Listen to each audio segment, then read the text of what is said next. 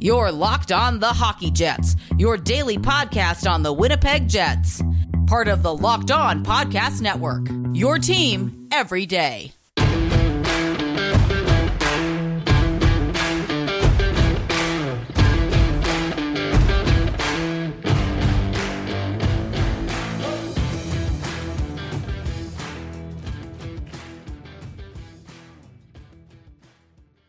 Hello, friends, and welcome to this episode of the Locked On Winnipeg Jets podcast, part of the Locked On Podcast Network, your team every day. I'm your host, Harrison Lee, an avid Winnipeg Jets fan and an online blogger. You can follow me on Twitter at HLLivingLoco and at LO_Winnipeg Jets. As always, thank you for making Locked On Jets your first listen of the day, every day. If you like what you're hearing, be sure to like, follow, and subscribe on your favorite podcasting platform of choice, including Apple, Spotify, Google, Megaphone, and Odyssey. Doing so is completely free of charge and ensures you never miss another episode. Most of all, though, we just really love and appreciate your support because you are why we record every day. Well, that and we all share a love of Winnipeg Jets hockey, but that's sort of beside the point. On tonight's episode, I wanted to catch up with the Jets and see what exactly is going on. Obviously, it's been a little bit slow for Winnipeg because, well, we don't have a lot of games going on right now. In lieu of all of this stuff where the Jets have had to postpone the home games and whatnot due to COVID restrictions and stuff, we haven't really had anything to replace it. The only thing that I would say is notable right now for the Jets is actually the Moose, who are continuing to win games despite having basically half an ECHL lineup. I think they've won 4 of their last 5 games or something, which, considering the roster right now has been decimated by call-ups, by injuries, by COVID protocol, it's pretty amazing. So, something to keep an eye on. Maybe the Jets have something in their head coach there, somebody that might be, if Dave Lowry doesn't really pan out, another coaching staff member that maybe the Jets could find internally. The head coach, Mark Morrison, has been something of an assistant coach within Winnipeg's system for a while now. He used to work with the Ice Caps, which then became the Manitoba Moose, and then for a spell he was with Anaheim for a few years, working for the Ducks, but now, this season he came back and has seemingly had a wonderful run as the Manitoba coach. From what I hear, the lineups tend to be pretty solid. The Moose play pretty aggressively. There are some systemic changes to how they play and how they attack the offensive zone that maybe could be concepts the Jets would benefit from. It just sounds like, Morrison might be an interesting candidate, to think about in the long term. I don't know if he really has the exact chops to be an NHL head coach, but, I'm willing to give just about anyone a shot, especially since right now there aren't all that many candidates that I would say I'd really be looking at. Claude Julien might be one of the few, but aside from Claude, there's just not really all that many guys I would actually want to hire. Bruce Boudreau probably would have been one of the few candidates that the Jets maybe would have given some serious consideration to, but obviously he got hired by Vancouver, and then Paul Maurice resigned. So aside from that, it's difficult to find a really clear head coaching candidate that would make a lot of sense.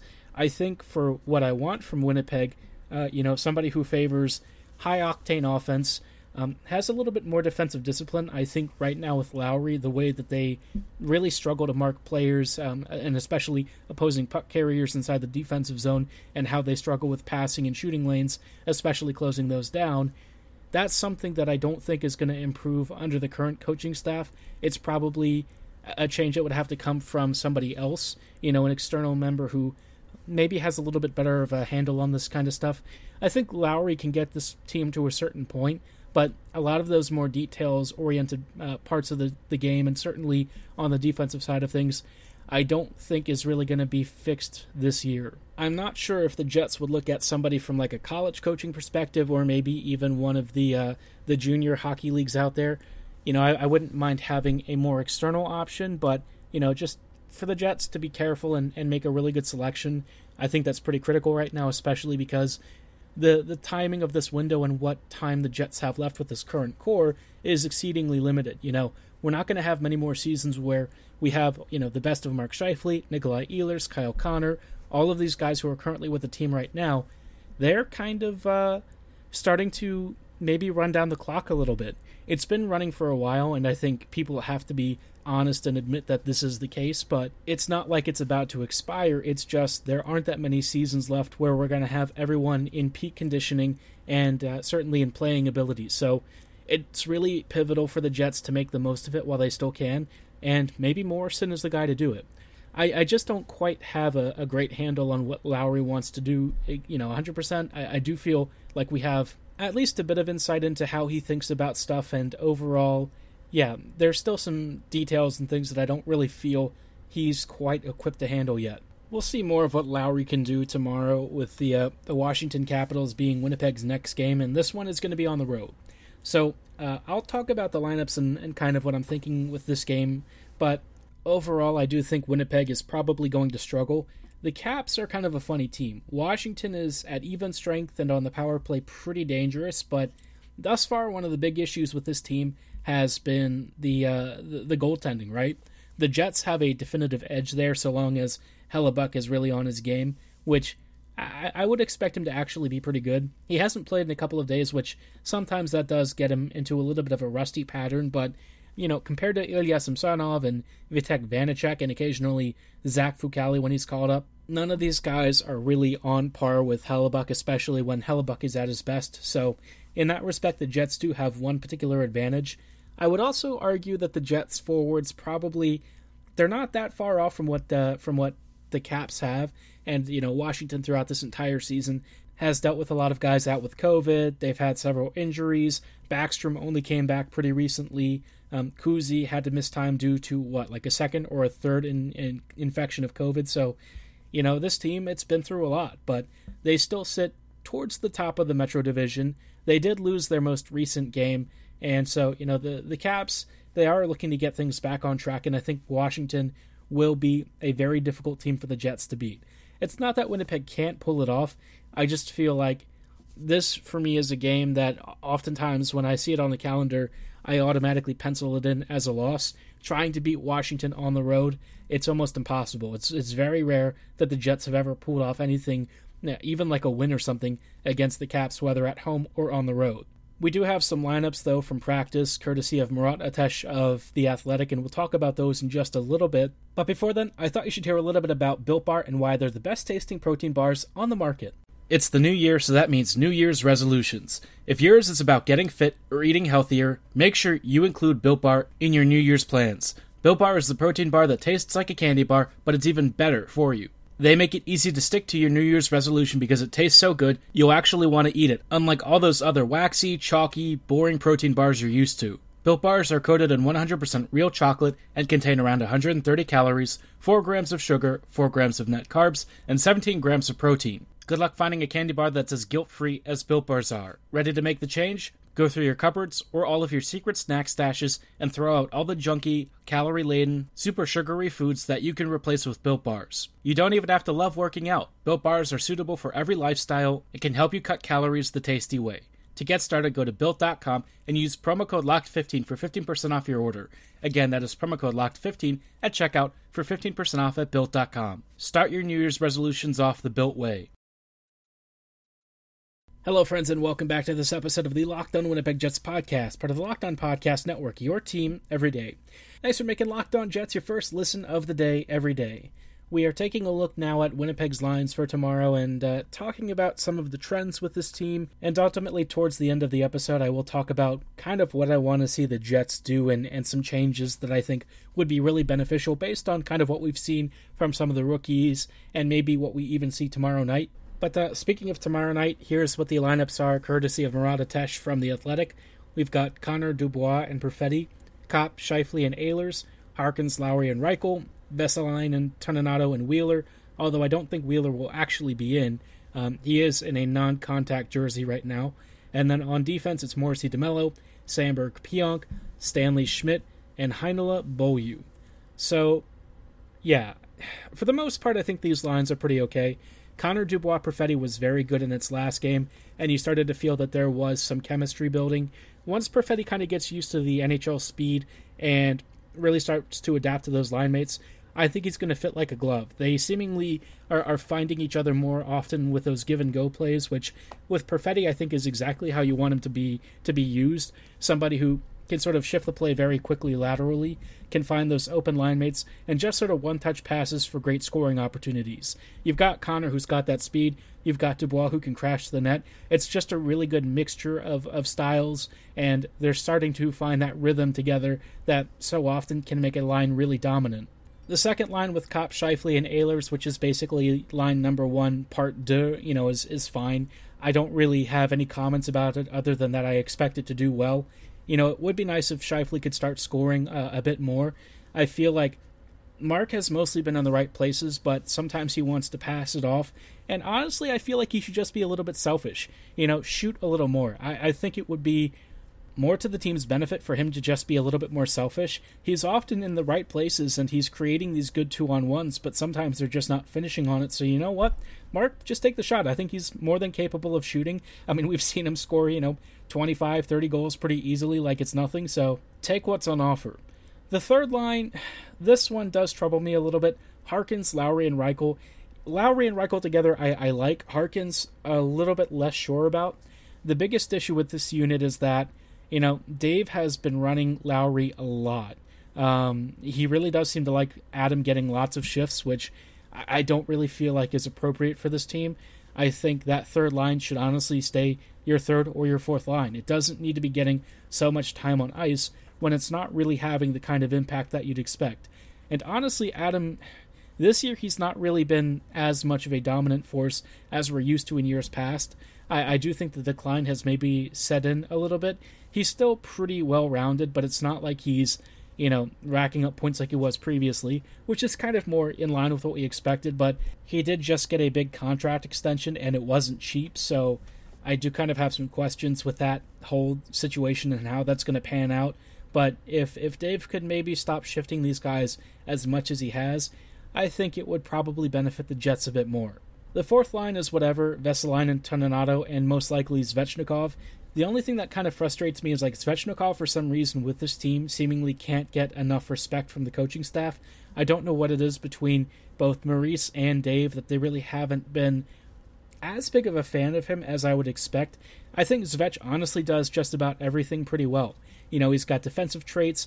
In fact, he's, one of the best defenders on the team in terms of their forward groupings. And I really feel like he's been a great complement to that top six. He's not going to be somebody that racks up tons of points, but because of his intelligence on the puck, his strength in possession, and his ability to make passes under pretty intense pressure, it often allows his teammates to get into better scoring positions. Svechnikov has this habit of drawing like 3 or 4 guys to him while he's along the walls, and then he just finds, somebody like Dubois or Connor wide open, which, creates a scoring opportunity. And will it score every time? Absolutely not. But more often than not, it's better practice, and I think it's important to see those guys really clicking along. So if Svech can get back into the top 9, I think that would serve everyone better. Maybe even pair him with Lowry. I think that would be a very interesting combo, and maybe have Svech take Harkin's place. On defense, Morrissey DeMello has been fine, so keep that pairing together. Sandberg, Pionk might be very interesting. I don't mind that. Sandberg has shown that he can probably be like a capable penalty killer, and it does spell Dillon a little bit. Speaking of Brendan Dillon, I kind of wonder what they do with him long term, because he is eating up a couple million. He hasn't really been nearly everything we were hoping for, and honestly, if Sandberg can kind of do the same job, I don't really see why you'd need to keep Brendan around unless it's just, injury depth and they're not really looking for Sandberg to take the spot long term. But if they do trade Dillon, it does let them recruit some assets and cap space. The third pairing, I do kind of worry about a little bit. Stanley Schmidt is going to have issues defensively. I really feel like in this case I'd prefer to have Heinola in Stanley's place. As much as Logan really tries very hard and, he wants to use that big frame of his and stuff, I just haven't really seen enough from him from the past couple of seasons to really want to rely on his defensive presence. I don't really feel like he has that much, especially when you're faced with faster, more agile, and smaller forwards, which, Stanley just really struggles with. And Schmidt kind of needs a more defensive partner because Nate will basically run rampant wherever he wants to go. He is very much a roaming, floaty kind of D, and that defensive impact, while his offensive impact is very sharp, the work in his own zone, not so great. So having somebody who's more of a safety valve would probably be very important. I think Chisholm kind of did that by being very offensive. They kept the possession away from the DZ, which allowed them to excel together. But, with Stanley, he's not going to have that same foot speed as his partner. And so Schmidt, it could be a little bit uglier for this pairing, but we'll see how it goes.